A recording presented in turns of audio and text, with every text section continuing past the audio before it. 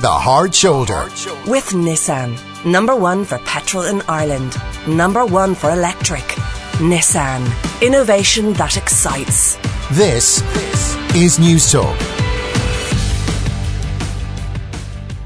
Okay, well, as we alluded to earlier, it's time, as always, at 6:30 on a Tuesday to go down to earth. And we have a very interesting topic which Dr. Cara Augustenborg, our resident environmental scientist, has brought to our attention.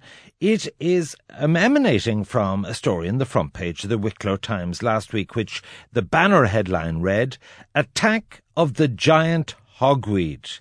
And it reported an invasion of the giant hogweed in the Garden County, which caused toxic burns to an 11-year-old girl. And this apparently is but the tip of the iceberg of invasive species, both of plants and animals and so on, that are giving us grief. Explain all. What is an invasive species? Attack of the Giant Hogweed sounds like it would make a great movie. And invasive species are actually the second greatest threat to biodiversity in the world, next only to habitat destruction. So it is a huge issue. And actually, just to give you an idea of how bad this can get, my friend Ed Rice brought this story about Guam to my attention today. And so what's Guam? Guam, the little U.S. territory between Japan and Australia. And in the 1950s, when the U.S. military started bringing ships there, a little brown snake probably snuck on board one of those ships. And because it has no natural predators on the island of Guam, it has gone crazy. And now there's over 2 million of these brown snakes. And you might think, oh, that's a bit icky, we don't like snakes. But the devastation that these snakes have done, so there are almost no birds left because these snakes are eating the eggs of the birds, and the birds have no natural defenses against them. And then on top of that, because the birds were so instrumental in spreading the seeds of trees and plants, now the island of Guam is being deforested because the trees are no longer growing. So the U.S. is now spending millions to try and eradicate these snakes. Okay, because it's devastating. so we've spoken about extinct species and biodiversity and all the kind of things, but this is actually where it's almost kind of schoolyard bullying, whereby invasive species come along and cause the problem. Let's give some examples. Yeah, well, in Europe, there's 49 species listed, but invasive species Ireland puts about 26 major invasive species here in Ireland, the giant hogweed being one of them. You know, we've typically only had nettles that are a big pest in terms of What does hogweed look like? So I don't know if I've ever seen it. It came to Ireland about 150 years ago, and it looks very like cow's parsley. It actually doesn't look dangerous at all. It's kind of got a little white flower, and some people have even mistaken it for elderflower, and gone ahead and made elderflower wine with it and gotten very, very sick. But even when it touches your skin, it can cause third-degree burns and blisters. And what's worse is every time that skin is exposed to sunlight for an additional 6 years, those burns can come back. Very nasty. And ultimately, giant hogweed has been implicated in causing deafness too. So it's a really serious plant to come into contact with. And the thing that all of these things have in common, these invasive, is that they go like wildfire, literally. Because they don't have any natural predators in the area, because they're new, they can spread very quickly. And so within about 20 years, they can start to take over, and they can cause all sorts of damage to native fauna and outcompete native fauna. And how do they come? We are an island. How do they all get here? Yeah, and Ireland has been quite fortunate that we have this kind of filtering effect, that things don't get to us other than maybe through the UK and England. But because, of course, of extra transport and aviation and shipping coming to Ireland, they usually sneak on board those kind of boats and planes and get on, if they're plant seedlings, they get on people's feet and they walk them into the country. So as we become more global, we have to become more vigilant, obviously. Okay, so we're talking about plants. We're talking about, is it insects and animals? What sort of pests are we dealing with other than plants? We tend to call things pests when they have an economic implication. So what invasive species Ireland has said is the greatest threat to Ireland in terms of invasive predators is actually the New Zealand flatworm, because that is damaging the native earthworms, which of course we know are very important to soil productivity. So is considered a real threat and a pest. What does it look like? Well, it's a flatworm worm. Where is it the same colour, kind of reddy brown? Kind of brownish, yeah. The same as the native, yeah. Similar, but I think if you were an expert, you could see. And actually, if you go to the Invasive Species Ireland site, they have a really nice slideshow of what all of these things look like, so you can identify them in nature, and you can actually report back through the National Biodiversity Centre when you see these invasive species. Tell me some of the native species that are under threat. Well, you've probably heard about the red squirrel. Yeah, the grey squirrel has done the red squirrel out of business. So that's an example of what they call herbivory, where the grey squirrel is competing for a food source and pushing out the red squirrel as a result, because they have a more varied diet.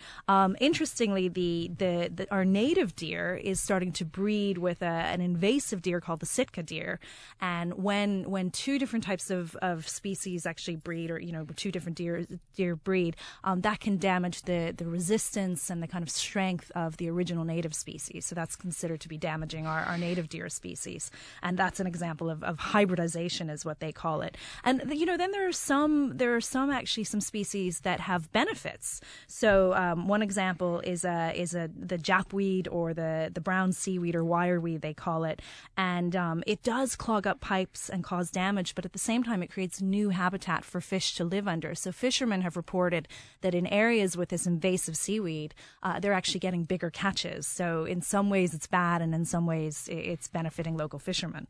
Talk to me more about things in the sea. I mean, we see fish farms. Is that affecting the sea-based fish? We've talked about farm fish as maybe being a more sustainable option than going out and eating, fish in the ocean. But one negative is that these farmed fish carry a lot of pathogens and diseases.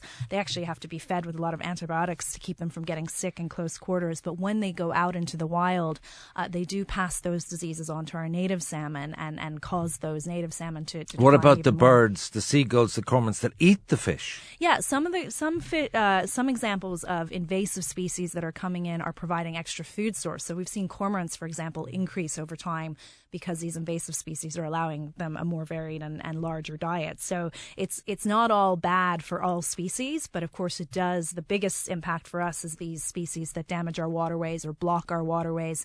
And we see that in plant species in particular, that when they grow in water, they suck up all the oxygen, and then there's less available oxygen for the native species to grow. I can't believe the rhododendron that's beautiful with the purple flowers is on the list. Of those yes, at home, yeah. What's the problem? And I mean, we still sell those in garden centres, but they're an example of competing with native species. So they were introduced in 1763, actually, on Achill Island by one of these fancy manor houses, and now they're all over Achill, and they're a major problem because they're much hardier in winter than our native species. So in winter they grow more, and landowners. But aren't they beautiful?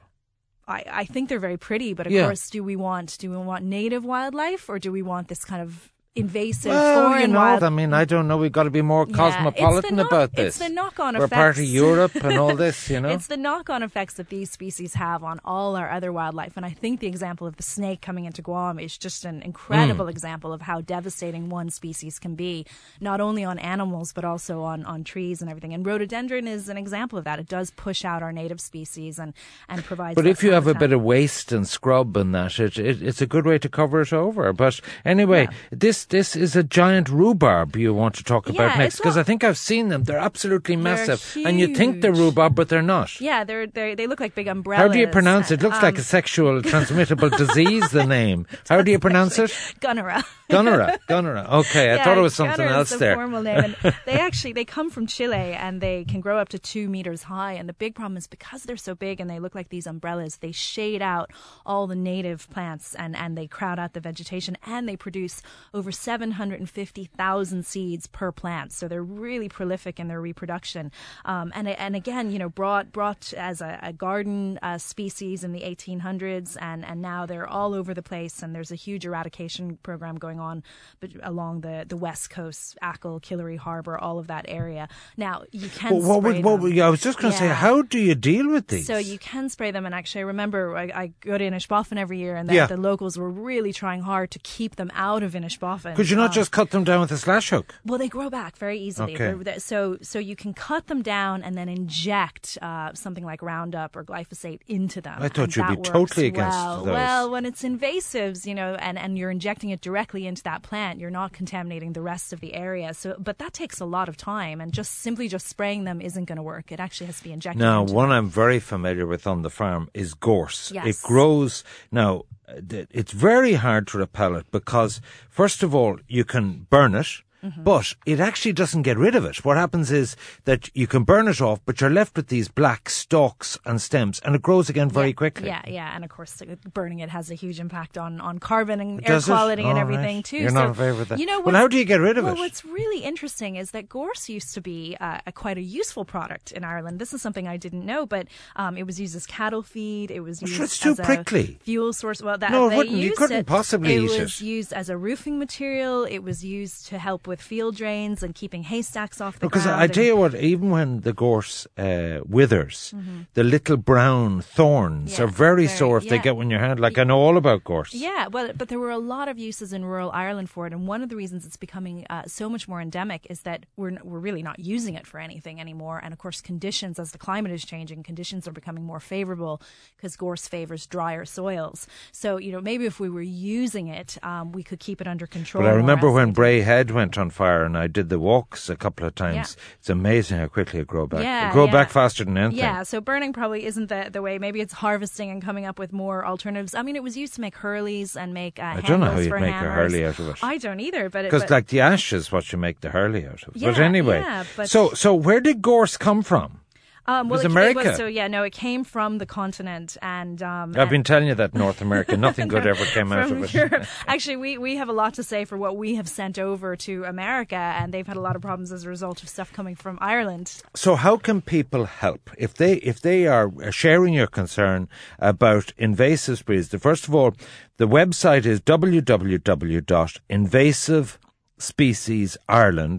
All lowercase, all one word, invasivespeciesireland.com. So, if you go on to that, what can you do to help? Yeah, well, there's great examples of what you're looking for when it comes to invasive species. But the first thing is, and this is a large problem, particularly for boaters, but even walkers. If you're in an area where there is an invasive species, it's getting on your boat or it's getting on your shoes. So washing your equipment before you leave the place is really important, and washing things in very hot water if possible to make sure you're not moving those seedlings or anything along, and removing them. So a lot of it is about removing and cleaning and then disposing of things properly if you do come into contact with them. So they're interested in the National Biodiversity Data Centre to record all this. The National Biodiversity Centre allows you to report any sightings. So if you go to Invasive Species Ireland, you can see where you can report a sighting of that. Okay. Today it was invasive species. It seems that not all nature is good.